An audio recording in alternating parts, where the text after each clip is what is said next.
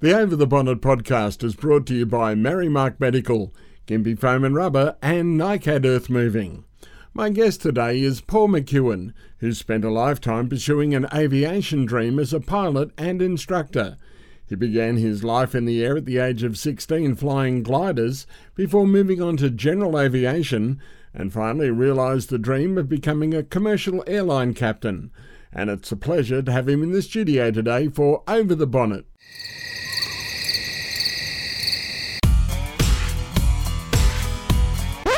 Over the Bonnet with Mark Peepers. Well, at least the guests are good. You'll never know what happens with the conversation when it's over the bonnet. You're kidding me, aren't you? Paul McEwen, welcome to Over the Bonnet. Thanks very much, Mark. It's lovely to be here. Okay, you're into flying. You've been an airline pilot most of your life. How did it all start? Why did you get into aviation? Well, I often ask myself the same question, but I was just afflicted with a lifelong fascination of aircraft and of flight. In fact, one of my earliest memories is asking, as a very small child, asking my mother, why does an aeroplane fly? How can an aeroplane fly? And I remember she answered, she said, well, they've got big engines that, pull them up into the sky. And that was kind of not a bad answer for me, but I wanted to know more. And I think, from as early as I can remember, I've just been fascinated by the whole concept of, manned flight and aeroplanes and people going into the sky. So as soon as I was able, I suppose I turned that dream into a reality for myself. How did that happen? I originally, I think I had my focus on the Air Force. I fancied myself as a devil-may-care fighter pilot, and I thought that'll be the life for me. I'll fly some Mirage or F-18 fighter around the sky at Mach 2 and with my hair on fire. But it didn't kind of work out that way. So that was always my dream. Well, you're more of a Top Gun or a goose if you're. I think some would say that I'm more of a goose.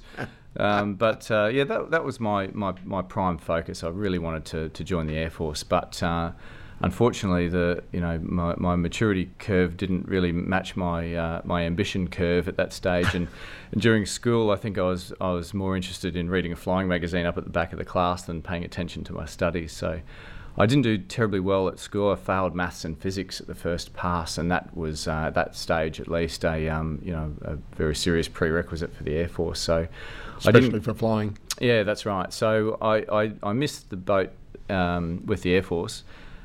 Later on, I went back and did maths and physics at night school, and it took me a lot of years. I got the prerequisites, but by that stage, life had moved on, and the Air Force never really worked for me. But I was lucky enough to start flying, at least in a small way, while I was still at school. So in year 11, I was at boarding school. My father used to pick me up on the weekends and take me out gliding to Boonah, and I'd do gliding out there. And some point during my second last year at school, I managed to go solo in a glider, and that was a pretty amazing experience. Talk us through it.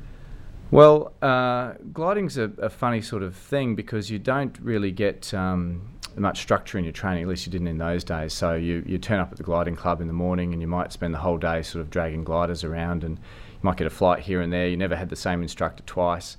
I can't remember ever doing any theory, but I love the fact that when it did happen, I'd get in an aeroplane, we'd be towed up behind another aircraft, which is quite a noisy and dramatic experience in itself. But then there's that moment where you pull a cord on the side of the cockpit, and the tow rope gets released, and suddenly you're in silent flight, and it's just you and the elements, and you rely on your own skill and wits to stay in the air, basically using the thermal activity or maybe some ridge lift on the side of a mountain. And the better you are at it, the longer you stay up. But of course, when you're starting, you don't stay up very long at all.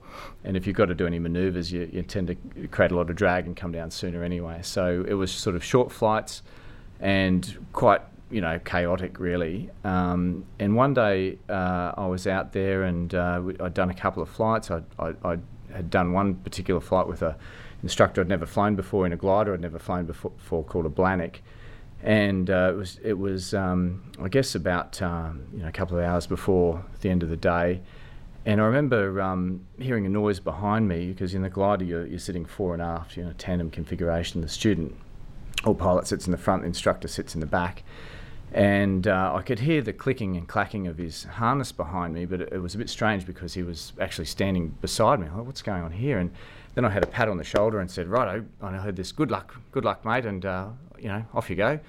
And he closed the canopy, and then suddenly I'm in the aeroplane by myself. And you've had the experience too, so you know what it's like. But it's a bewildering but magical thing, all happening at the same time. Sensory overload, really. But fortunately, they didn't give me enough time to think about it. So before I knew it, the tow rope was hooked on. The Piper Pawnee tow plane had fired up its engine, and I was off. And in a glider, the glider when you're taking off, because it's got big wings and generates a lot of lift, it lifts off a lot earlier than the tow plane.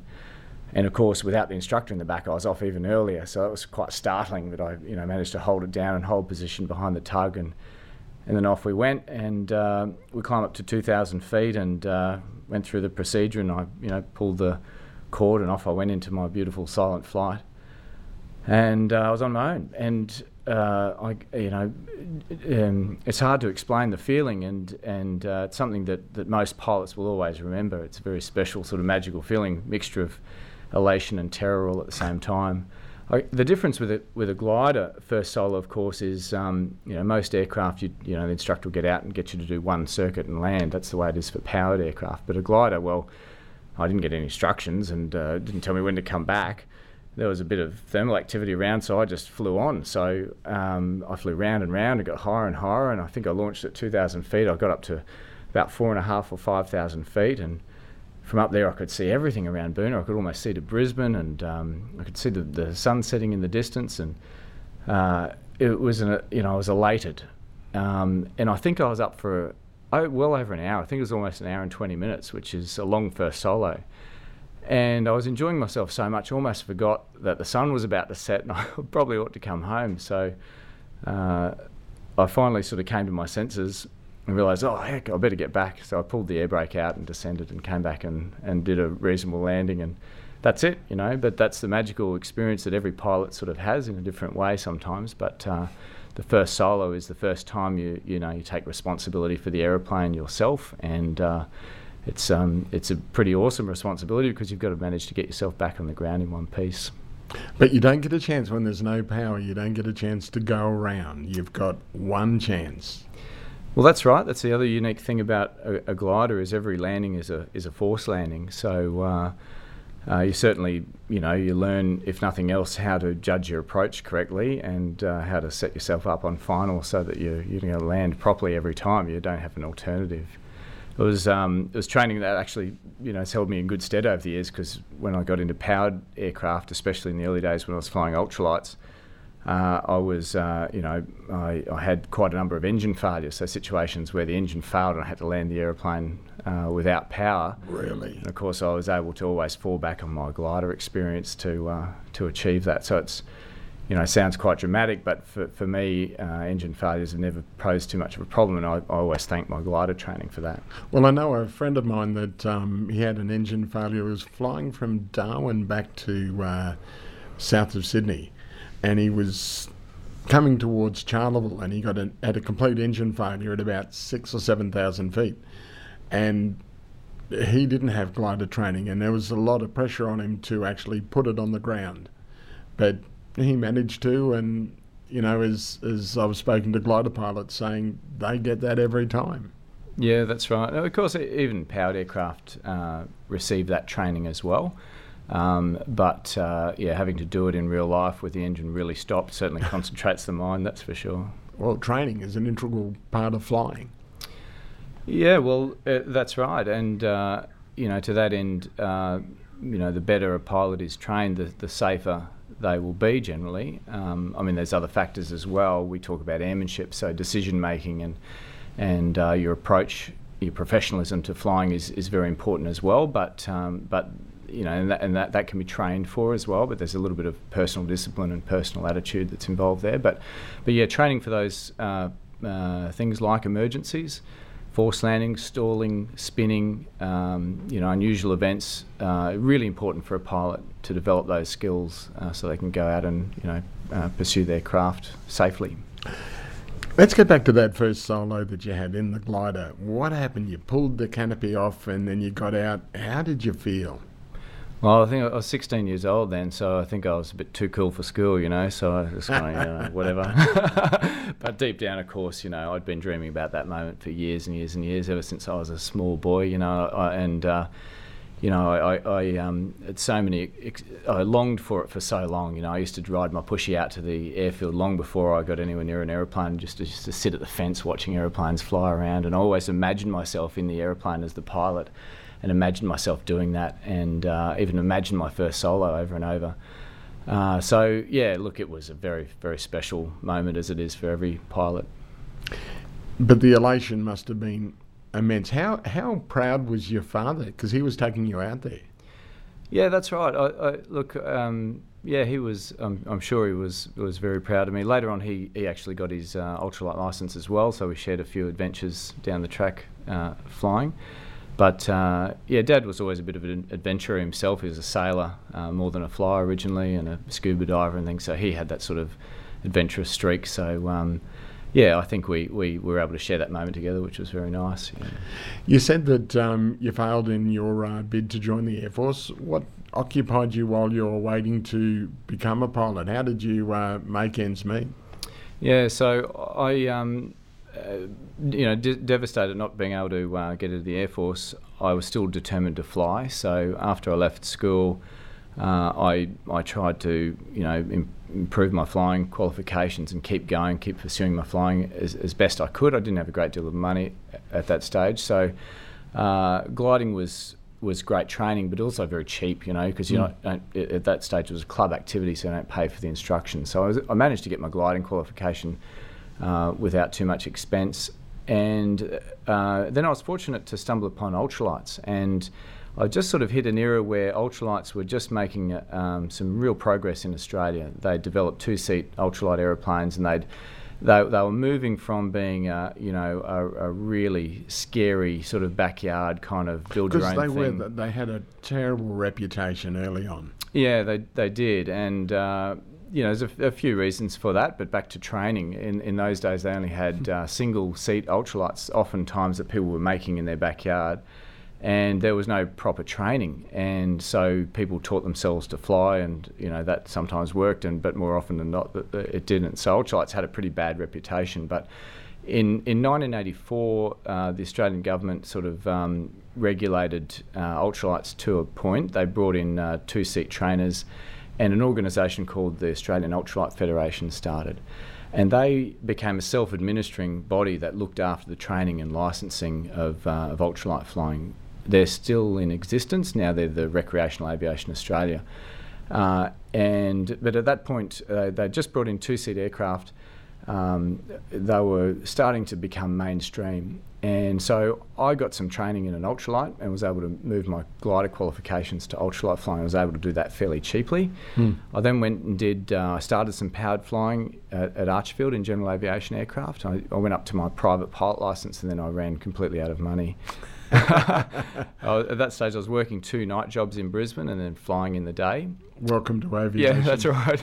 The glamour of aviation. So one of my choice jobs at that period of time was I used to go at night with a little buddy of mine, and we used to clean 14 floors of the MLC building, but our job was cleaning the toilets and the bathrooms, and so he was another flying buddy of mine, but that's what we did. So 14 floors every night of the MLC building. The toilets was really something to behold after a busy day at the office. They were horrendous. But every bowl and every urinal and every basin was a few more dollars in my pocket to go flying. That sort of kept me going.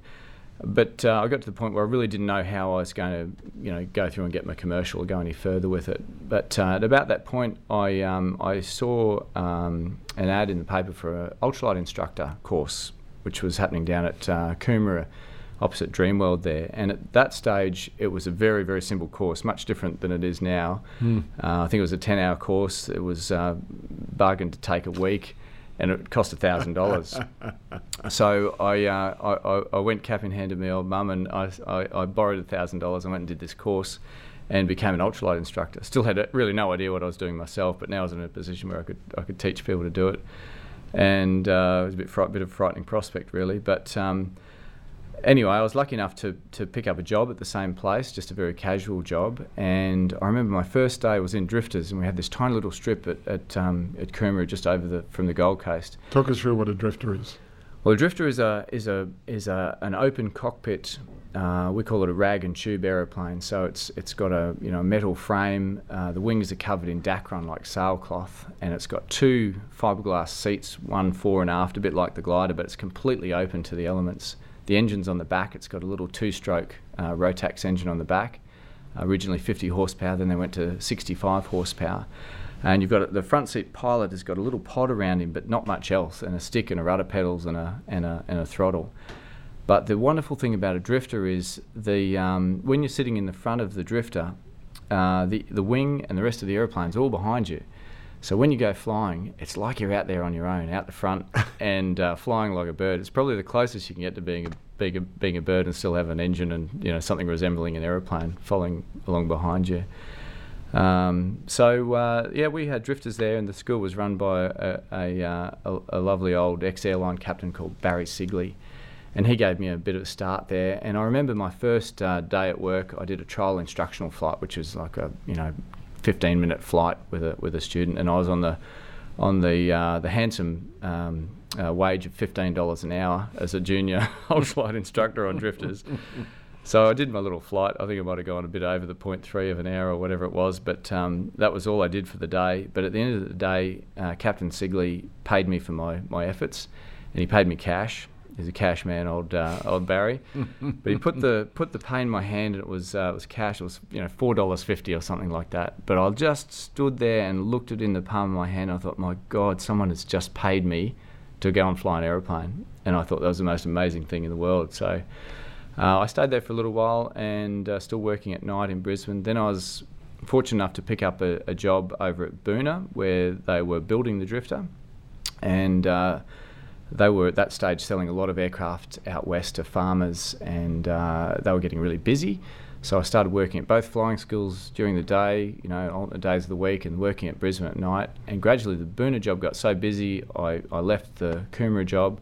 I was able to give up one and then the other night jobs, and that became my full-time profession. And so I was an ultralight instructor there for about 5 years, and the money I earned there put me through my commercial and my instrument rating and my general aviation instructor rating, and so I've really got ultralights to thank for my career in aviation. I was able to get there in the end. But so they hold a special a special place for you. Yeah, they absolutely do, for those reasons, of course, but also because they're just so much fun, and I've always been attracted to the pureness of flight, just to get in the air and be in the element, not so much going from A to B, but just being in the air and being in charge of a craft that can move through the sky in 3 dimensions. And of course, something like a drifter gives you that experience like nothing else in the world. Yeah. So they've always had a place in my heart, and I've still got a drifter in my hangar, even after all these years.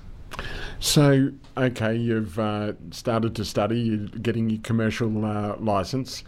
Talk us through what happened then. Well, look, when I was working at Boona, I had a lot of amazing experiences. I flew these little drifters all over the country. I flew them, across the Nullarbor to Perth, delivering them to customers. I went across, took one down to Tasmania, across Bass Strait, all through Western Queensland, New South Wales. A drifter across the strait. Yeah, that's right. Wow. Yeah, it was a bit confronting, actually. Probably stupid, really, when I think back at it. It had been done before me, but only a couple of times. But I went down. I went down over King Island, which was a long way over water. These days they tend to go over Flinders Island, but I went over King Island, and it was a long way, especially in a little 2-stroke aeroplane over the water. But so lots of adventures. Did they have the regular call signs and call in and check in at that stage? No, look, most of the flying I did in those days was totally unsupported. We rarely had radios in the aeroplane, actually, especially when we were delivering them. I did in that case at a VHF, but we were outside of radio range for quite a bit of that flight. Yeah, often we'd deliver an aeroplane. They weren't standardised with radios, so the farmers in the bush just ordered an aeroplane. Sometimes it had a UHF, so you could talk to the truckies, but that was often it. Rudimentary instruments. Most of my initial ferry flying was done completely without GPS as well, which was interesting. Must have been good training. Yeah, well, it was an adventure and fantastic, and scary moments sometimes, but it was great. So I kind of did that as I moved into general aviation as well. I kept doing a bit of that ferry flying, but I ended up working at as a general aviation flying instructor at Archerfield. That was my next move for Barry Hempel, who's quite a renowned aviator and a bit of a rogue. Yeah, who's sadly no longer with us, but I was with Barry for quite a few years there, and that was another complete education for me. Because he was quite a well-renowned stunt pilot. Yeah. So I think Barry took a bit of a shine to me because I was into the ultralights and tailwheel aircraft and aerobatics and that sort of thing. So he put me on as a casual instructor, and then eventually full time, and I was with him for a few years there. And we did everything there. We did absolutely everything. I flew all sorts of aeroplanes. Crazy stuff would come in, and I'd get to fly it. So I flew lots of tailwheel aeroplanes, lots of aerobatic aeroplanes, and vintage aircraft, including about 300 hours in the beautiful Tiger Moth, which is like a very famous old Second World War biplane trainer, but more or less like a drifter to fly because you're out in the open and it's a stick and rudder machine. So. It was a fascinating time there. I learned a lot, and the place was a complete madhouse. And I saw so many, both with ultralights and that sort of early period in GA, I was fortunate enough to see so many characters in aviation, which, I think are tending to be bred out of it a little bit now. It's all become a bit sterile, maybe for the better, but people like Barry Hempel were just incredible characters, more at home in the air than they were on the ground. And Barry was certainly a flawed character, that's for sure, but an amazing pilot, probably the best I've ever seen, and maybe the best I'll ever see. He could fly anything, and he could do it intuitively and without even thinking. So he'd get out of the tiniest little home-built aeroplane or ultralight, and his next aeroplane would be the MiG-15 or a King Air or a Citation jet or something. Absolutely incredible. So and Barry's concept to checking me out on aeroplanes was he had a big handlebar moustache, and it was usually, Barry, what have I got to fly today? And he'd point me towards some horrendous aeroplane I'd never flown before. And he'd just say, "Just get in it, McKeown, just get in it and fly. It's just another aeroplane," twiddling his moustache at the same time. So. Yeah, I sort of learnt pretty quick on the job there. Well, it was quite ironic. Then he was actually killed in an aeroplane accident. Yeah, look, the circumstances of his death were horrendous and very tragic, and we can take nothing away from that. But to say that the likes of that guy, it would be very hard to imagine them living to old age. And that might sound a bit strange, but. Some of those characters, were only in their element when they were in the air, and you could never imagine them sitting on a couch with a blanket across their knees as old people. But yeah, it takes nothing away from the fact it was a very tragic accident. You talk about how he was the best that you'd flown with or seen. What was it like to actually sit in the second seat when he was at the controls? Look, it was breathtaking. Barry was a great pilot, but a terrible instructor, and I think that's often can be the case with really good pilots. They expect everyone to be exactly the same as them, but I always enjoyed flying with Barry, and I can remember actually not long before his death flying with him in the Yak 52, and we took off from Watts Bridge over in the Brisbane Valley there, and we had to ferry the thing home. And on the way back, he said, "McKeown, have you ever seen an inverted spin?" Now, if anyone knows anything about aviation, spinning's pretty dramatic as it is. It's a good thing to learn and to train for, but it's a pretty dramatic activity, and inverted spinning's even more dramatic. So what you've basically got to do is take an aeroplane and roll it upside down so you're in inverted flight, so you're hanging in your straps. and then you perform a stall upside down. So you push the stick forward, which pushes the nose up while you're upside down until the wing stalls. And then you end up, if you do it right, you boot the rudder in and you end up in this horrendous gyrating, upside down, wild, screaming sort of, death descent. And I can remember being in this thing and trying to hold onto the controls and trying to hold it in this inverted spin, and Hempel very calmly in the back just twiddling his moustache and going, "Now you're coming down pretty fast, McEwen, aren't you?" And our rate of descent was out of this world, But anyway, we recovered from that, and as we recovered, we were below the tree line, and my heart was pounding. And anyway, we flew home, and then I said, "Well, would you like to have a fly, Barry?" And he goes, "Oh yeah, I'll have a little turn." And he grabbed the controls, and look, we were down sort of in a valley just north of Mount Mee there, and he did this little display in the valley, in amongst the hills, as the sun was going down. It was a privilege to watch it. We were vertical, and then we're down pointing at the ground, then we were upside down and twisting around. I was an aerobatic pilot, but even the stuff he was doing was just blowing me away. But the naturalness of it was incredible. The fact that the aeroplane was moving like it was an extension of his arms and legs, and that sounds a bit corny, but that's exactly what it was, and that's what it was like to fly with Barry. Yeah. Why get into aerobatics? I think aerobatics are a natural progression for anyone that's really interested in flying and exploring their aeroplane, because you don't want to fly around having any sort of grey areas in your knowledge of the aeroplane or its envelope. And I always, I don't want to fly around thinking, I wonder what would happen if I was upside down, or I wonder what would happen if I was in a spin or something like that. I would prefer to see it, and do it and make sure I'm comfortable with it. So there's that element, but it's also great fun, It's really good fun to be able to twist and turn and, climb up vertically and dive around the cloud and, roll and loop and all that sort of stuff. So it's terrific fun. In fact, my wonderful business partner, Marty Power, and I go flying and do aerobatics together. We, even now, having flown, most of our working lives, we giggle and squeal and carry on like schoolgirls, when we're doing aerobatics. So it's just good fun. What haven't you done that you want to do, though, in the aviation field? We'll get onto the commercial aviation in a bit, but is there something that you still want to do? That's a really good question. I haven't really asked myself before. I guess at the moment we're developing the business, so I've got my little flying school. Well, let's talk about the flying school. It's recreational flying company. Tell us all about that, how that got off the ground. So when I joined my first airline, which was in about 2004, it was Virgin Blue in those days, I got rostered one day to fly with a captain who's only a couple of years older than me, by the name of Marty Power. And when you go into to do a flight in the airline, the first thing you do is walk into the crew room, and if you imagine there's just a series of computer consoles there and a fax machine and a clerk, and you go and do your flight planning, you sign in, and you meet. That's where you meet your team. So if you're an FO, you'll meet your captain, and if you're the captain, you'll meet your FO, and you discuss the flight plan together, talk about the fuel load, and then you move from there out to the coffee shop and then the aeroplane. Anyway, so I was in there one day signing on, and this guy, not much older than me, pulled up beside me with curly black hair and no hat.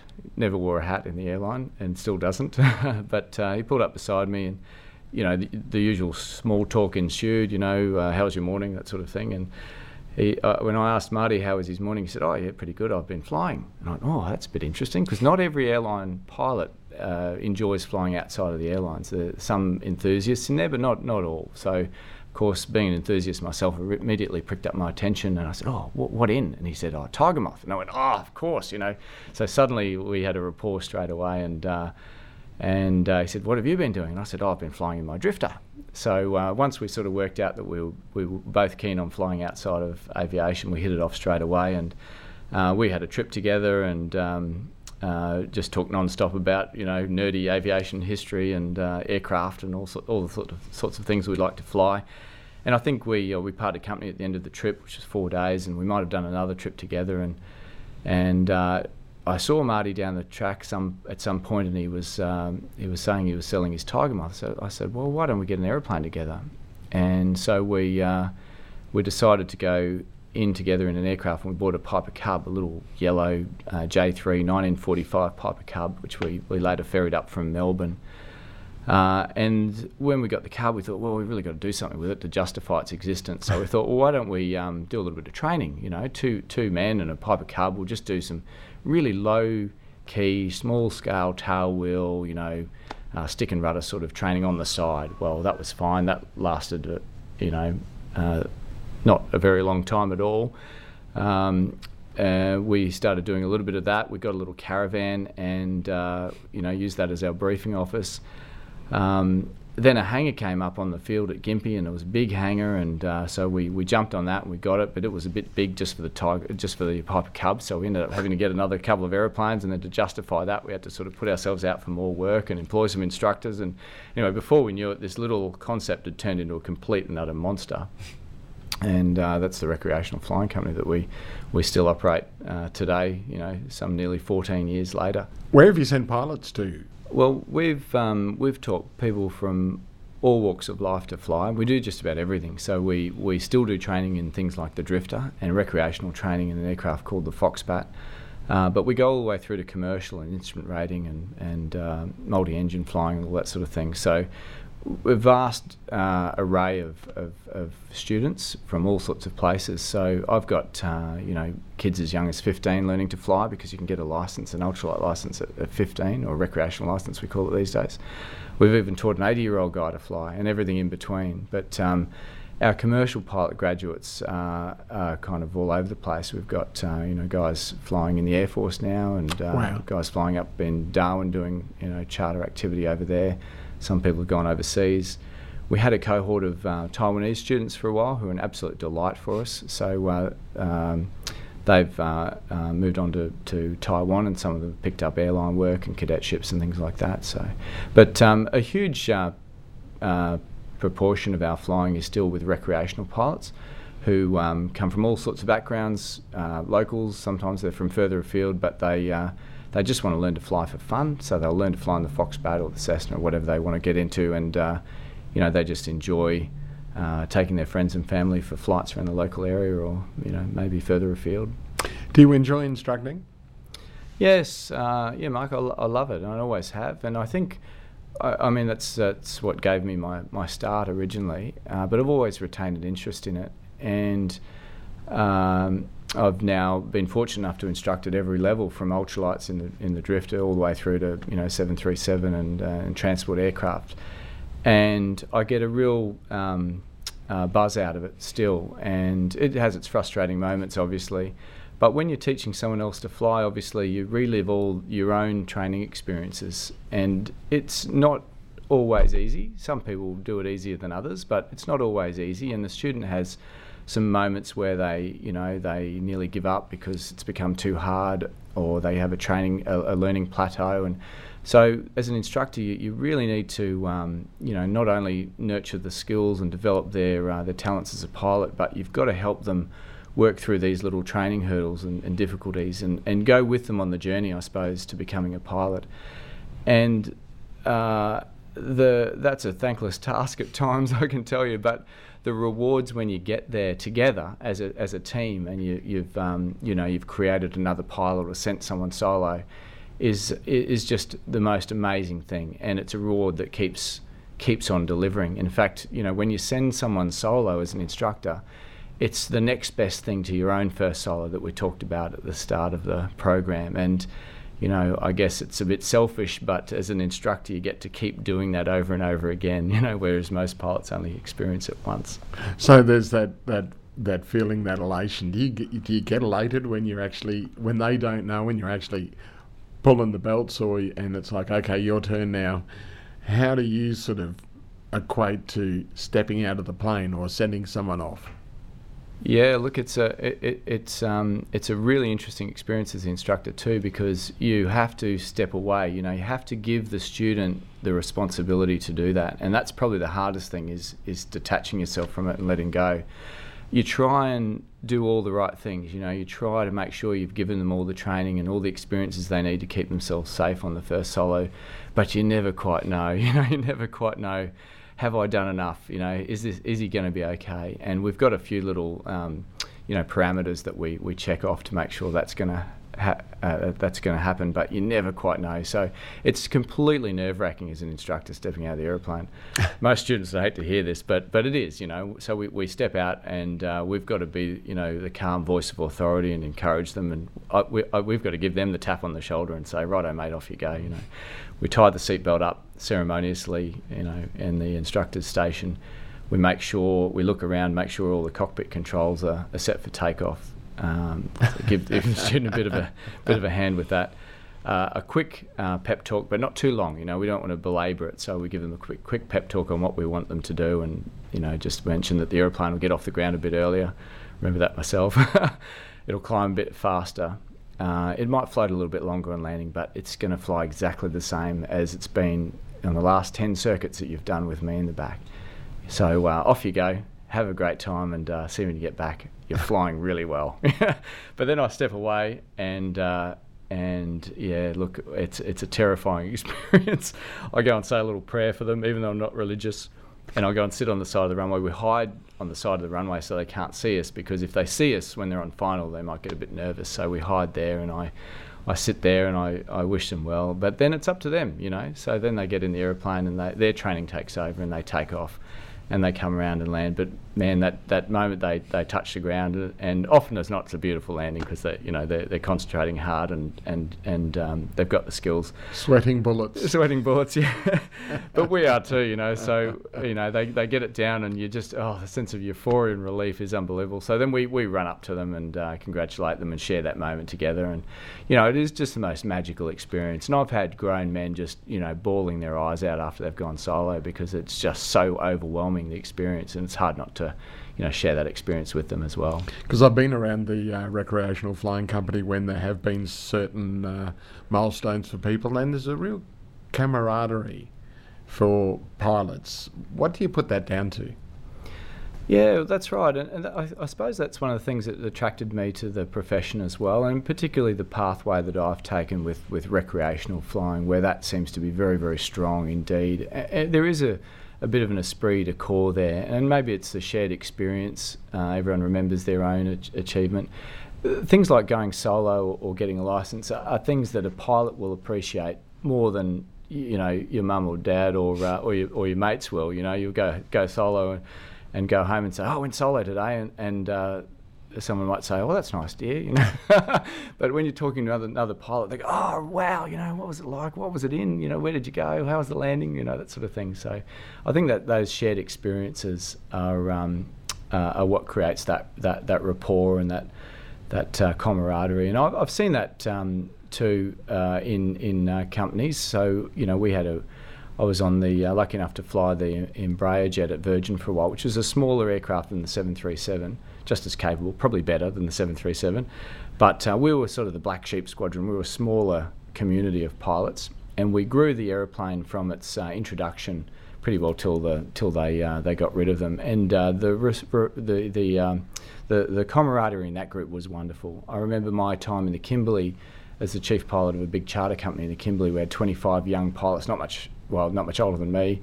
I was probably one of the youngest ones there, but I was the boss for a while, God knows how. But we had 25 pilots, and we used to fly in the Kimberley, which is an amazing sort of remote region, and particularly in the wet season, very, very difficult flying. But we used to fly hard, and we'd play pretty hard too. We had a pretty good sort of social life. But that community of pilots up there have remained lifelong friends for me. So, these groups and communities of pilots are pretty wonderful. In fact, my wife often says to me, "Oh, Paul, you don't have any friends that aren't pilots." And I'm like, well, I haven't found too many people that aren't pilots that I'm interested in at the moment. So, well, I suppose you're surrounding yourself with pilots anyway. So it's, when you're in the RAF, for want of a better example, they associate with other RAFies.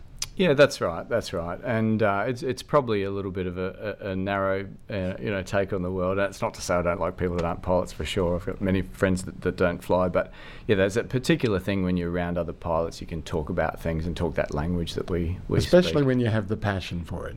Yeah, that's right. Has it died? Is it still there? The passion that you first got, that first solo that you had, is the passion still there? Sometimes, Mark, I wish it would go away, but it doesn't. And one of my wonderful old mentors, a wonderful old flying instructor by the name of Terry Monty, who I met when I was at Boona, and was the first guy to give me the book Fate is a Hunter, which is one of these famous flying books, and really instilled in me some of the the lore and ethos of stick and rudder flying. He always used to say, well, flying's worse than a drug, Paul. I thought, why is that, Terry? Because you can give drugs up. Can you see a time when you won't be flying, or is it something you always think you'll do?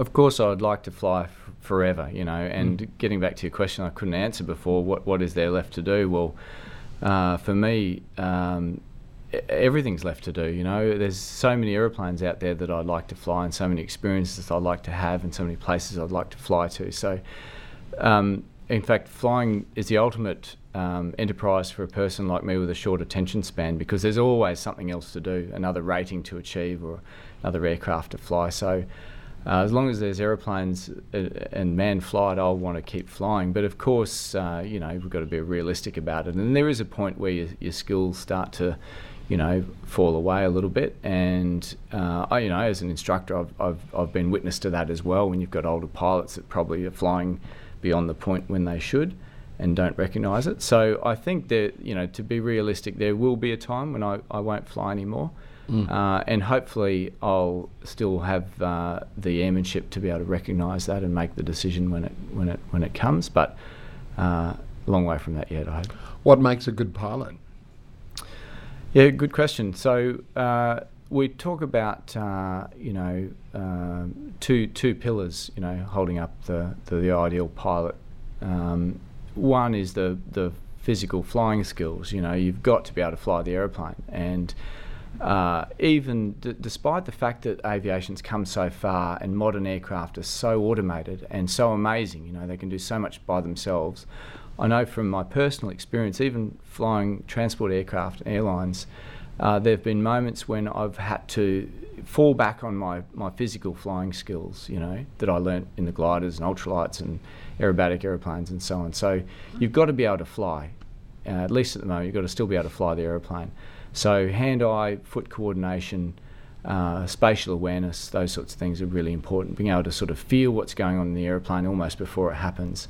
So you've got to be able to fly. But the other pillar is your sense of what we call airmanship. And airmanship are things like your decision-making skills and your adherence to procedure and rules, and being able to make sound judgments, look after your crew, use the resources around you, in an emergency or a difficult situation to get the best outcome. So what we're looking for in a pilot is these two things, It's not good enough to just have one or the other. You've got to have both. So when we're going through the training process, they're the things that we're trying to develop in a new pilot. And is that in just right from the start, or in the commercial world? What are you trying to do? Is it just something that goes right across the board? Absolutely. And we try to start with those concepts right from the earliest stages of a student's training. In fact, a student gets in a tiny little aeroplane like a drifter or a glider. We tell them, hey, you're the captain of this aeroplane. You're in charge of it. It's not a matter of just flying it with the stick and rudder. You've got to make decisions about it. You've got to choose when you fly and when you don't fly. You've got an engine, you've got to choose to go around if the landing's not looking good. You've got to look after your passenger if you've got one. So we develop those sort of those attitudes right from the start, and that's the best way to do it. What are some of the poor decisions you've made while you're in the... Well, we could be here for a long time, but I'm very fortunate that none of them have killed me, and I've lost quite a few acquaintances over the years, and I've been lucky. Some people, aviation is not, there's an old saying that says aviation is not inherently dangerous, but to a much greater extent than the sea, it is terribly unforgiving of any carelessness, incapacity or neglect. And there's certainly been times when I've been careless, but I've been fortunate enough to get away with it. But there's been a few times there's one particular case that just springs to mind when I was flying an aeroplane called a Sonorai, which is a little two-seat home-built aeroplane, very fast, like an air racing styled aeroplane. I was flying around Boonah in this thing, zooming around, and I thought, I'll just do a bit of an inverted glide. It's not an aerobatic aeroplane, so I shouldn't have been doing it in the first place. But I rolled the aeroplane upside down, pushed the stick forward, which we do to sort of achieve a bit of negative G. And as I did that, I heard a clunk in the back of the aeroplane, and the controls suddenly froze. So the ailerons wouldn't work at all, and they're the control that you use to roll the aeroplane. So I had no way of rolling it back up the right way, which is really quite a disconcerting experience. I thought, this isn't good. And I had my little pal on board too, and I really shouldn't have put him in this situation. And we weren't that high, we were probably about 2,000 feet and losing height very rapidly. The engine stops when you're upside down as well. So now I've got no control, no engine, and didn't really know what to do. So I pushed the rudder in, and I kind of, was able to rudder the aeroplane around using the secondary control. And I got it back up the right way, and there was another clunk, and the controls started working again. And anyway, much chastened, I came back and landed and had a little think about it. And the aeroplane had a folding wing mechanism, and the way the aileron controls were designed, it wasn't designed for flying upside down. And when I put it upside down, the aileron linkages went over centre and they locked the ailerons out. So obviously I could have avoided the whole sorry situation if I didn't put the aeroplane upside down. Decision making, 101. Absolutely. And how did you feel though when you are losing height and you're thinking, oh my goodness, what now? Yeah, that's right. I mean, I just thought, well, that was stupid, wasn't it, Paul? But fortunately, I was able to sort of, manoeuvre my way out of the situation just by, bit of luck and good design, I suppose. But this is back to the decision making. It shouldn't have happened in the first place. But I've had other. That's a poor decision. I've had other incidents where the problem has been neglect. So I remember one incident in particular, again down at Boonah, when I was instructing in a drifter. So I'm in the back seat of the drifter, the students in the front, and it had been a big day. I'd done about 4 or 5 hours of training, and it was the last flight of the day. And the student was doing some forced landings. He was a pretty good student. And when we simulate a forced landing, what we do is the instructor pulls the throttle back to idle, and we say simulated engine failure, and the student goes through his procedure, puts the nose down, adopts the glide attitude, and starts to manoeuvre towards a simulated landing in a paddock. But before we get there, we usually put the power on and go around, and we might do another one, or we might go home. Anyway, I must have gone to sleep a bit, and the student was just turning base, so turning at 90 degrees to the paddock, about to start his final approach on the simulated paddock. And we sort of got behind a hill a bit, and it must have been some unusual atmospheric effects. The student sort of mishandled his turn, and before I knew it, we departed normal flight. So we started an incipient spin. So that's when the aeroplane stalls, its wing stops flying, the wing drops off, and the aeroplane starts yawing and rolling into a spin, which is, unless you recover, is catastrophic. We're really low, like we're about 500 feet at this stage, and the ground is just rushing up towards me, faster than I've ever seen in my life. And the drifter's pretty draggy little aeroplane, you have to get the nose down quite a long way to recover from a stall. I just grabbed the controls and I just threw it into the spin recovery technique, which is shoving the stick forward and opposite rudder in, and I kind of just recovered the aeroplane at about fence top height. I went to full power, and we were so low that we actually hit the ground in the recovery. So fortunately it was an open paddock. We hit the ground, the fence is rushing up towards us, and I thought, this must be what it feels like to die, right? We're about to die. And, thanks to God and the little Rotax on the back, we managed to bounce back up in the air. The little thing clawed the air and managed to get enough lift to just get us over the fence, and then we somehow managed to stay in the air and eventually get enough flying speed to climb away. And I flew back. We flew back in silence to Gympie, and and landed. And and after I'd calmed down, the old instructor voice comes back and says, so what do you think went wrong there? Blogs. But I don't think even that came out with much more than just a squeak. But I came back to Gympie, and anyway, the student went home, and I really dwelled on that a lot. That night when I was filling in my logbook, I filled in that flight and totaled up my hours, and unbelievably, that flight where I probably came the closest to dying that I ever have in an aircraft was the very flight that I ticked over my first 1,000 hours of flying. Wow. And it was such a good lesson for me, Mark, because I realised that at that point I was just probably starting to get a bit good at what I was doing and a bit cocky, and that's a really bad thing in aviation. So it was a great reminder for me that no matter how much experience I've got, your mind has to always be on the job. You can't let your guard down because those little things creep up on you so quickly. Because there are some milestones they do say where pilots do have to be aware and take care, like 100 hours is another one. I remember that when you're around the 100 hours that you might just sort of start to think that you're a little bit better than you actually are. Yeah, absolutely. So, and that's why aviation statistics are often punctuated with accidents from the involving pilots who are very experienced. Even old Barry Hempel.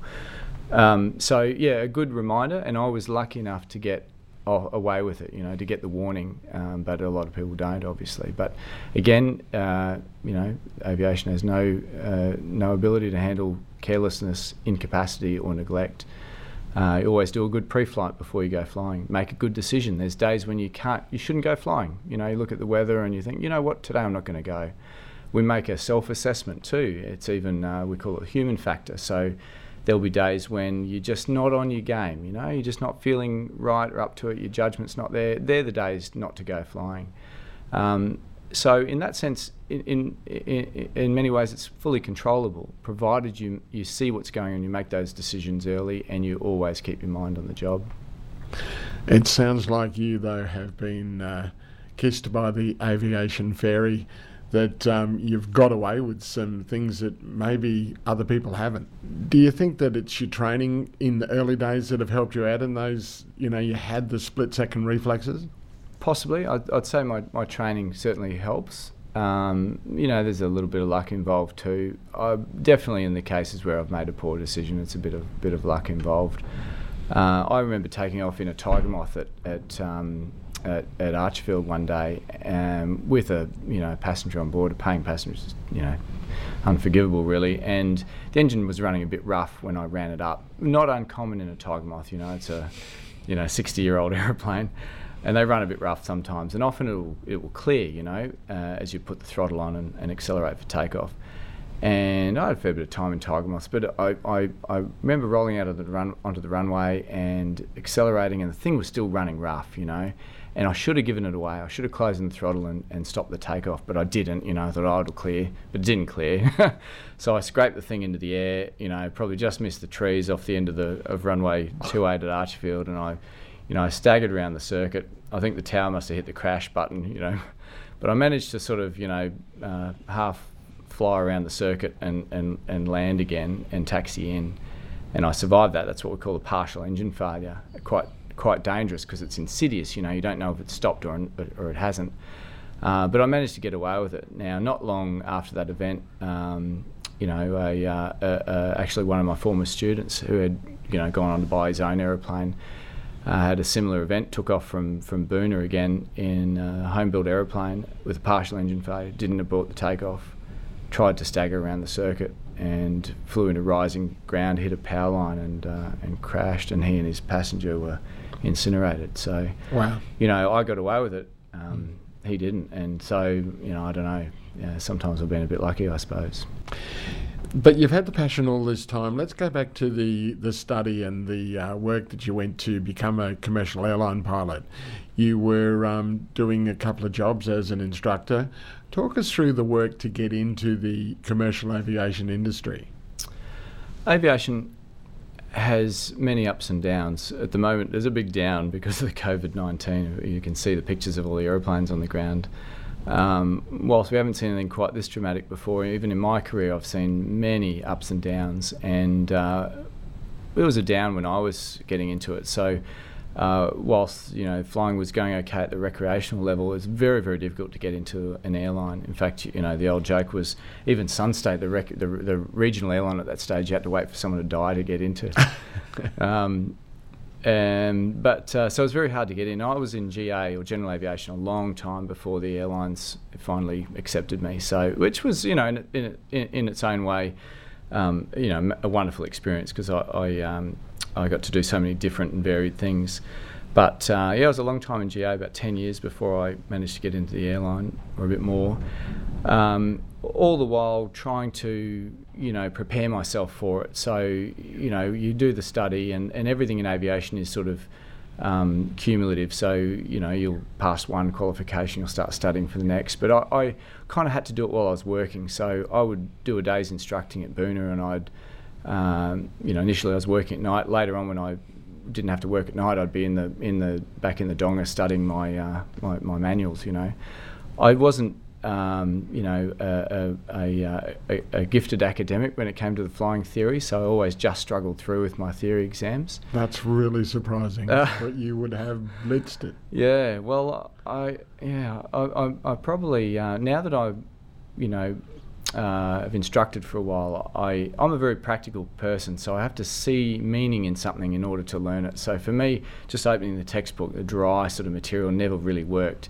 Now that I've got some experience and I've seen everything that I've learnt put into practice, it's much more meaningful for me. So I'm okay at it now, and I think I'm better at explaining it as well. But yeah, in those days I was hopeless. So my ATPL exam, the air transport pilot exams, which are the last exams before you get the final licence, which is the air transport licence, are very, very difficult in Australia. Probably the most difficult in the world, with maybe the possible exception of the UK. So they're really hard, and I nearly didn't get through them. So I think you had 3 years to get through 7 exams or something, and I think you might have got 3 chances at each exam. Well, I passed the last and hardest exam on the last month of the last year of the last go at the exam that I could, before they were all sort of null and void, and I passed by 1%.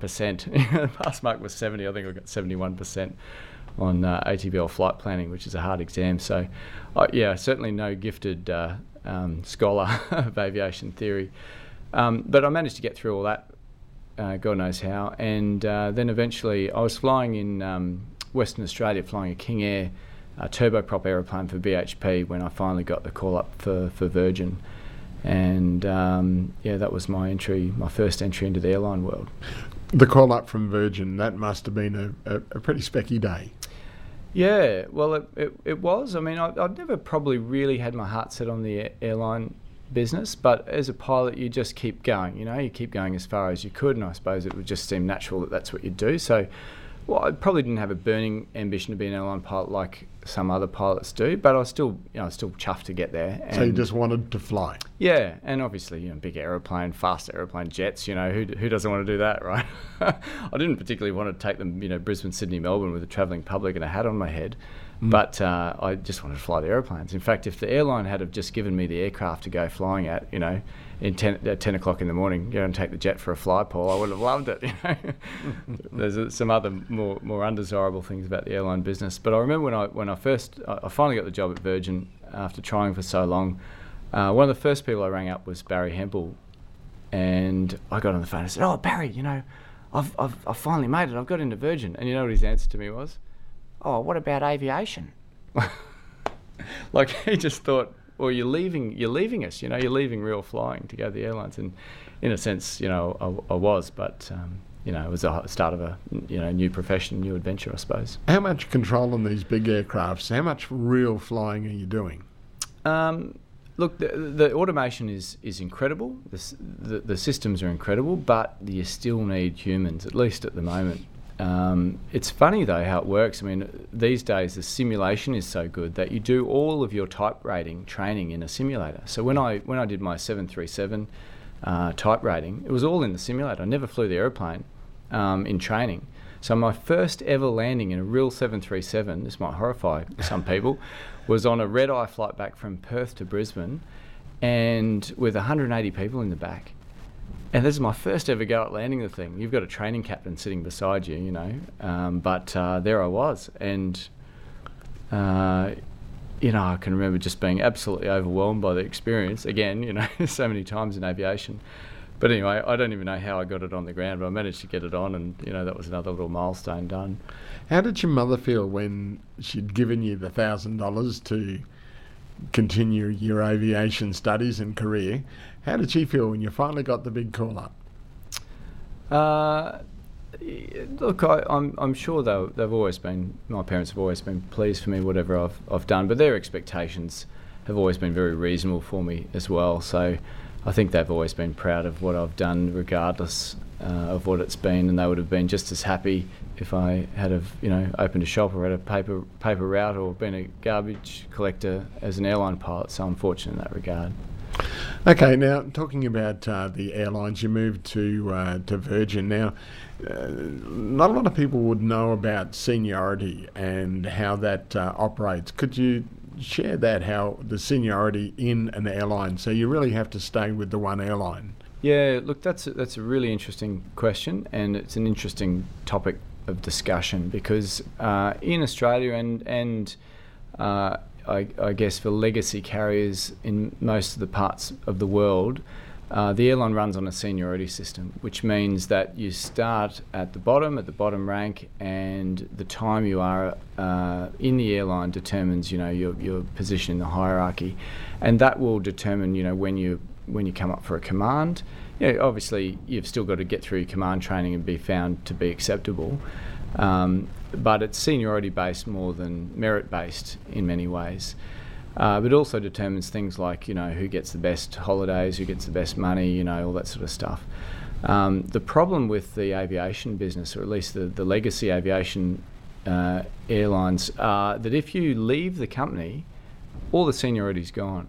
So you could be at the top of your game in an airline as a senior check captain, resign, and you'd have to start at the bottom again with the next airline, which is nuts, right? There's very few professions that I think in the world that would be like that.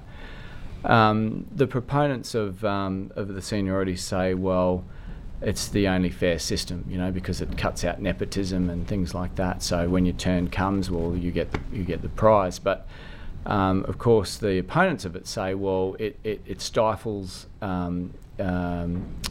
people that might be a cut above the rest, and doesn't allow for progressing people on merit rather than an arbitrary system. So look, the jury's out. It's not always that way. Some airlines work on a merit system, but in Australia at least we're stuck with the seniority system. Now, one of the things that it does for pilots is it locks you into a company.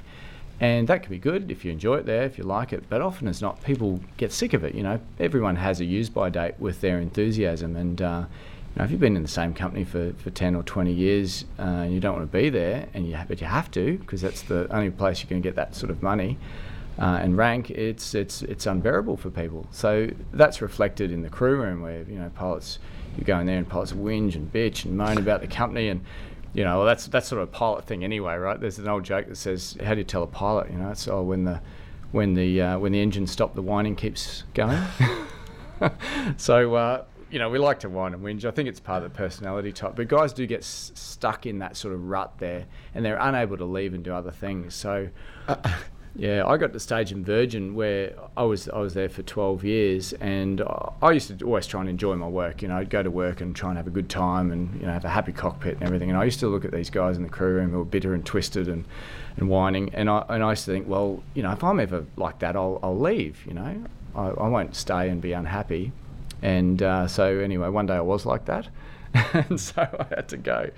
But I decided to leave and go off to another airline, and that was pretty tough actually, because it's like the thing you're familiar with and the thing and it's very uncomfortable to leave that and to being the senior and then suddenly being the junior. Yeah. Well, I was fortunate enough that the airline I went to was accepting direct entry captain, so I didn't have to change my rank. But even so, leaving Virgin was it was a difficult experience. I went through a range of human emotions with it. But I'm so glad that I did it, because I realised that you don't have to stay in that system. You can live on your wits in aviation. You might not get to live where you want to live or fly with the airline of your choice, but you can have a whole career outside of the seniority system. And so I was able to do that, and it was a real revelation to me. And the next job I had was great fun too, and so it's been after that. So you moved to Air Nauru at that stage. What happened then? Well, the funny thing about the Nauru job was I was actually looking in the I was putting an ad into the job papers for an instructor at the flying school. And while I was in there, I saw Nauru Airlines looking for direct entry captains, and I thought, oh, that sounds a bit interesting. I'd seen the beautiful, old but beautiful blue 737s over on the other side of the apron at Brisbane. I was intrigued about it, and it just sounded so exotic, flying these old aeroplanes out across the Pacific to far-flung places and small islands. It sounded, like an adventure. So I just, probably without even thinking, I rang the airline, and they put me straight through to the chief pilot, which is unheard of in a large airline like Virgin or Qantas. And I got talking to the chief pilot, Ross Gibson, there, and we immediately struck it off. And he said, "Well, you better come in for a cup of coffee." So I came in for a cup of coffee, and before I knew it, I was being measured up for a uniform and issued the manuals and things. And I thought, oh, geez, I better resign from Virgin before they catch on. So I actually went initially to Virgin and asked for leave without pay, but they didn't want to give it to me because they thought the floodgates would open if they sort of allowed that. So I said, well, you know what, I'll just go. And I resigned and really never looked back. So Nauru Airlines was fabulous. A small company, we had 5 737 300s, which are older aircraft, a bit more stick and rudder to fly, not quite as fancy as the new ones Virgin and Qantas have. So that appealed to me. And man, the places we went to. So, we used to fly a big flight to Nauru. It's nearly 5 hours out to Nauru, but if you can imagine, that's right on the edge of the range of a 737 with the fuel capacity. And you fly for 5 hours over the Pacific, but you see nothing but ocean. And then you arrive at a tiny little speck, which is Nauru is the tip of an undersea volcano. And it's, you can walk around it in half a day. It's got a circumference of about 20 kilometres. It's not much higher than a palm tree. And the airstrip, pretty well goes right across the island. So, then you land on this airstrip and you're in a whole other world. It's really wonderful. But, some big technical challenges there too, because you're right on the edge of the range and there's really nowhere to go if you get there and the weather's bad. You had just enough fuel to get to the next island, but you could never be sure that the weather was okay there as well. So it's quite technically challenging. And because the lack of support out in the islands, you're really kind of on your own. And so that really appealed to me as well. So, and Ross Gibson, the chief pilot, said to me when we had our coffee, he said, Paul, when you put the wheels up in Brisbane, you're on your own. And I went, yeah, great. That's just the way I like it. So in the mainstream airlines, it is quite, it obviously has its moments when you have to sort of use your brain and work hard. But it's very regimented, It's Brisbane, Sydney, Melbourne, it's rostered, it's controlled, and everything happens when it should happen. But out there, it was just like the Wild West out in the Pacific. And the captain's it, I was in charge of the crew and the aircraft and its disposition and where I went and what I did. And so I really enjoyed that part of the job. But the places we went to were spectacular as well. So Nauru and, Kiribati, up into the Marshall Islands, to Majuro, quite close to Bikini Atoll where the American nuclear testing was. I think the French let a few off there as well. Yeah, look, it's a fascinating part of the world, but we never went to Bikini Atoll, but, the Marshallese all, of course, remember the nuclear testing. Went to a place called Ponape in Micronesia, which is like something out of Jurassic Park with these amazing, jungle-clad mountains going into the sea and, quite sort of, backward communities, I suppose, but wonderful people and wonderful experiences. So, yeah, look, really good fun. And we had a freighter as well, so we did a bit of freight, and not only did we do the RPT flying around the islands, but we did a lot of charter as well. So at that point, we were doing a lot of the charter for the Department of Immigration, taking the detainees to the various detention centres. So we used to go to Manus Island in New Guinea and out to Nauru and over the Christmas Island in the west. But the freighter did some pretty amazing things too. I remember one day Ross rang up and said, we've got a job for you, Paul. You have to get to the freighter in Brisbane, a special cargo. So I rock up to the freighter in Brisbane and it's parked out on a remote stand, like nowhere near the hangars or the terminal or anything. And it's got all these airport sort of vehicles with flashing lights around it and everything. I'm like, what's going on here? And turns out our cargo was 14 tonne of dynamite. and gunpowder, black gunpowder. So we had got a special permit from CASA. We used to kind of do the jobs that no one else would do, right? So we had 14 tonne of gunpowder in the freighter, loaded in boxes, and my job was to take it to Surabaya in Indonesia. Now, where do you get that sort of job, right? So we took off in this thing. We had a special permit from CASA to be able to fly it. I had to avoid all built-up areas. I had to sort of take off and make a steep turn to avoid flying over the CBD of Brisbane. And we flew to Alice Springs, where they were under pains to tell us that we don't really want you here. Get down and refuel as quick as you can and just get out of here because we don't want that stuff near us. So I landed in Alice Springs, refueled, and promptly broke down, which was not an irregular thing in Nauru Airlines. But anyway, I eventually got to Surabaya in Indonesia and gently landed the aeroplane, making sure we didn't sort of, upset the cargo unnecessarily. Opened the cargo door, and I actually walked away from the aeroplane. I just couldn't watch the unloading because it was going up to the Indonesian military of all places. And so these guys got onto the back of the aeroplane. They started grabbing these boxes of gunpowder and just chucking them out the aeroplane to their mates who would catch them down the bottom. Typical baggage handlers. Yeah, that's right. Yeah, so I couldn't watch that happen. But, we did, that sort of thing. I did charters to, Vietnam and all over the place. So it was a really terrific experience. Why did you leave there? I left there because I was really sort of enticed to go to China. I didn't want to keep doing the airline flying forever. I'm running the flying school at the same time, and I was pretty thinly stretched between the two jobs always, and never doing either of them as well as I probably could.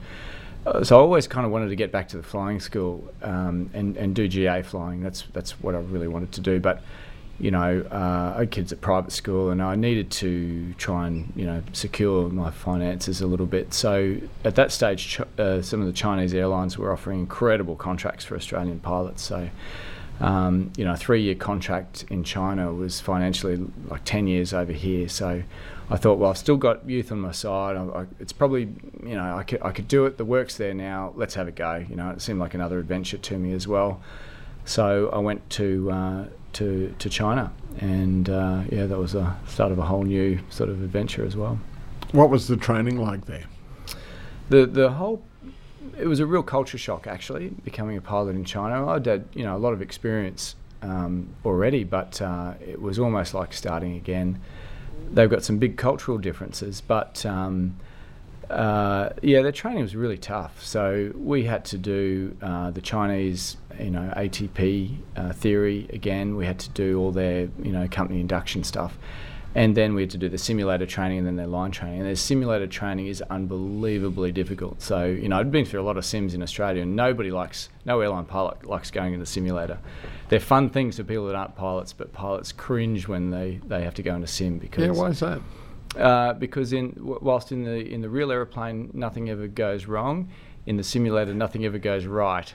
So the check captain sits behind you in a big chair like Captain Kirk, and his job is to just torment you for the 4 hours that you're in there, and it's engine failures and fires and difficult scenarios, and that's how we refresh our skills every 6 months as pilots. But the Chinese system was just absolutely over the top. It was like multiple complex failures, one on top of the other, and really designed to see if you cracked, I suppose. That was certainly difficult. No, I managed to sort of scrape my way through the simulator training for reasons I can't explain, but I managed to bluff my way through. We were assigned Chinese first officers who were pretty low-time pilots for the simulator, but they were terrific. They were really good help. They knew the aeroplane backwards. They lacked experience, but they knew their stuff and they knew the numbers, so they were great support for you going through that process. But even though it was difficult, I actually found it quite invigorating because I saw so many different things that I'd never seen in Australia, so many different failures and complex things. So by the end of the process, whilst unpleasant, I felt like I could handle anything in the aeroplane. And this is after having flown in the airlines for quite a number of years. I've never felt trained as well as I did when I finished my training in China. So I was quite impressed with that. And they put a lot of emphasis into training and development as well. So did that surprise you that they put so much? It really did. And as an instructor, it really thrilled me, I suppose.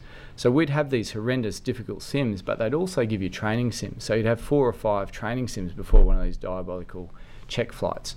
And that was great. That's something that we just don't quite see in the West because, time is money and they give you the minimum usually that's required. Now, equivalent standard probably is produced at the end, but I was really impressed with the emphasis they put on training in China, if not the checks.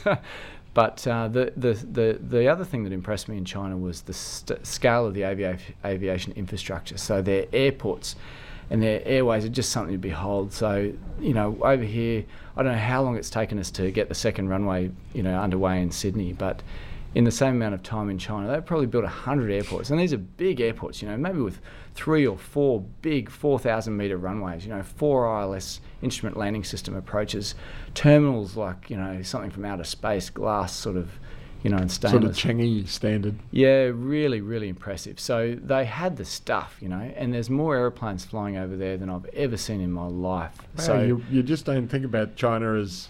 No, you really don't, and we probably in the West, and particularly in Australia, we exist in a bit of a bubble, and we often think we're sort of God's gift to aviation and we know all about it, but I tell you what, in terms of infrastructure and the scale of the operation, they leave us for dead over there. Things also worked very well, so, in Australia, as an airline pilot's frustration is, often, you're waiting around, you're on the phone, where are the passengers, where's the refueler, the system doesn't always work for you, but over there it was like clockwork. So we had, you'd get picked up from the crew hotel in the morning, you'd get taken to the stairs of the aeroplane, you'd walk up, straight into the cockpit, close the door, I'd never see the passengers. Passengers would come in, I'd go flying, come out, passengers would go. Everything was where it needed to be at the right time. The refueler was always there. The airplane was always immaculately presented, well maintained. The crew were looked after. So it was incredible. So, it was a case of you were expected to perform, you had to perform, or they'd fail you summarily. It was pretty brutal. But if you did perform, they looked after you really, really well. And that was professionally very rewarding. Yeah. What sort of stuff did you see in China? Because not a lot of people get over there, and also you'd see it from a fairly unique perspective. What sort of things that stood out to you from flying around China? Yeah, well, it's a really strange environment, especially as a Westerner, because whilst aviation is English is the aviation language, and everywhere else in the world they speak English. In China, they speak Chinese on the radio. Now, they'll speak English to me because on my flight plan it says English-speaking captain, but everything else is happening in Chinese. So when you're flying around, you're not only listening to the radio calls to your aircraft, but you're listening to the whole environment around you to sort of get a bit of an idea of what's going on, the situational awareness. The situational awareness, the lay of the land. So you haven't got that. So it's kind of like flying a little bubble, You've got your FO, who's Chinese and can translate, but, they're only helpful to a point. So that was a bit unusual. Scenery-wise, yeah, really, really interesting. But of course, with the pollution over there, and it's not just pollution. Actually, they've got some topographical factors there that make the sky almost always hazy, and often low cloud and poor visibility. So often you wouldn't see the ground. So you'd take off, you'd lift off straight into the soup, and you'd bust up above it, so you'd be flying around above it, but then you wouldn't see the ground until you're 200 feet on final approach. But the days you could see the ground, I saw some amazing things. So I've flown right up to right past the North Korean border. I look out my window and there's North Korea, and right up to Changchun up in the north of China, where it was minus 40 degrees outside, and snow and ice on the runway. I've never had to deal with that sort of thing before, so that was amazing. I've been up into the west of China, to places like Chongqing, where I can remember busting out of the cloud on final approach, and I'd never been there before, and I looked out my window, and I mean this is well in the centre of China. It's like being in Alice Springs, right, in the Flinders Ranges. There's mountains all around, and I looked out the window and there's a ship there, like a container ship, and I thought that's like seeing a ship in Alice Springs, right, up in the mountains, and it's in the Yangtze River, and these things navigate all the way up the Yangtze from Shanghai. Wow. Yeah, some absolutely incredible things, and aeroplanes. everywhere. So, Really? constantly aeroplanes above you, below you, all around. And often that really constrains your freedom of manoeuvre. If there's any weather or anything, can't go left, can't go right, can't go up, can't go down. Can be quite tricky. But yeah, we used to do that and, fly a bit of international flying as well. So one of the lovely flights we used to do was go from Xiamen, where I was based, down to Bangkok, and that flight would take you, right past right past Hong Kong and Guangzhou, and that huge big, megalopolis that's around that bottom part of China. Then we'd go over Hainan Island and then down the spine of Vietnam, and see the colours of the scenery in Vietnam that you associate with all those pictures of the war and everything. And then down into Bangkok, absolutely wonderful little things like that, up to Japan and Korea. So, yeah, pretty amazing experience all round. But unfortunately, it was cut a bit short by the COVID crisis. So what happened? Well, so I was there. It basically took almost 12 months to get through all the training hurdles and the system to get checked to line. But I'd established myself there, had a little flat, and I'd finished my training, finally got through all the hurdles. I was checked to line for only 2 weeks as a full captain over there, and then the airline stood us all down because of the COVID. So I had to come home, having kind of had done the hard yards, but not achieving that financial reward that I had gone up there for in the first place. But I must say that the airline was very commendable the way they dealt with it all. They, the circumstances were completely outside of their control, and they looked after us as best they could, until the point that it became sort of untenable. So I've still got a Chinese license, and I guess the door would still be open to going back up there if I can sort of get through the medical. And those sim checks again, but who knows what will happen in the meantime. What's the future of aviation then because of COVID? Yeah, well, that's a very interesting one, Mark, and one that I guess nobody really can guess at the moment. We've never seen anything like this with the aeroplane. I mean, we've had SARS and 9/11 and other big setbacks before, but this is to use a far too often used term, completely unprecedented at the moment. And I fear that even if aviation is able to recover, even if the industry, if someone can click their fingers and say, righto, you can jump in your aeroplanes and go flying again, I think the problem with this current crisis is it may have, it's going to change people's travel habits quite significantly. So we've not only got to get the aeroplanes flying again, we've got to get people flying again, and that's going to take some time. I don't really know how it's going to play out. I can only be hopeful that it will get back to the way it was. This is my beloved industry, and the thing that gives me some confidence in that, Mark, is the fact that I think there's still that unerring instinct in people to travel and move and explore. At least I hope that that's still there in people. Well, let's just hope. But it has been an absolute pleasure to spend some time over the bonnet. Captain Paul McEwen, thanks for joining us. Captain Mark Peepers, thanks for having me. This podcast is brought to you by Mary Mark Medical. Mary Mark Medical is your local medical practice in Gympie, specialising in quality family medical care. Are you always sick? Ranging from acute medical issues to management of long-term chronic conditions. When you need to get better, even if you have complex health problems, get the right diagnosis with Mary Mark Medical. Contact Mary Mark Medical in Gympie on 54811 873 or find them at 18 Young Street. The podcast is also brought to you by Gympie Foam and Rubber, your local store that specialises in foam cut to size. They've got all sorts of good stuff like upholstery and craft foam, even loose fitting foam. The shop is packed with things like mattresses and pillows. Not so squeezy. Now, they'll help you get down and dirty and save your feet with rubber flooring and mats, anti-fatigue matting, and they have industrial mats and rubber. If they don't have it, Andrew will get it in for you. Plus, for Over the Bonnet listeners, mention the show and ask for your discount, and you'll receive 10% off the price. That's right, 10% Only for Over the Bonnet listeners when you mention the show, and you have to ask for your discount.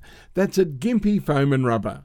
And finally, the show is brought to you by NICAD Earth Moving, that specialises in roadworks, house pads, site cleanups, land clearing, dam construction, even dewatering and swamp drainage.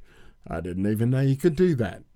They have a 140H grader, which is big, and their PosiTrack Bobcat is also huge. There's a D65 dozer, 3 excavators for hire, including a 20-tonne, 8-tonne and a 2.5-tonne. Plus, they provide side truck hire and even have a roller and a water truck. So contact Carl Dakin at NICAD Earth Moving on 0488 228806 and the earth will move for you.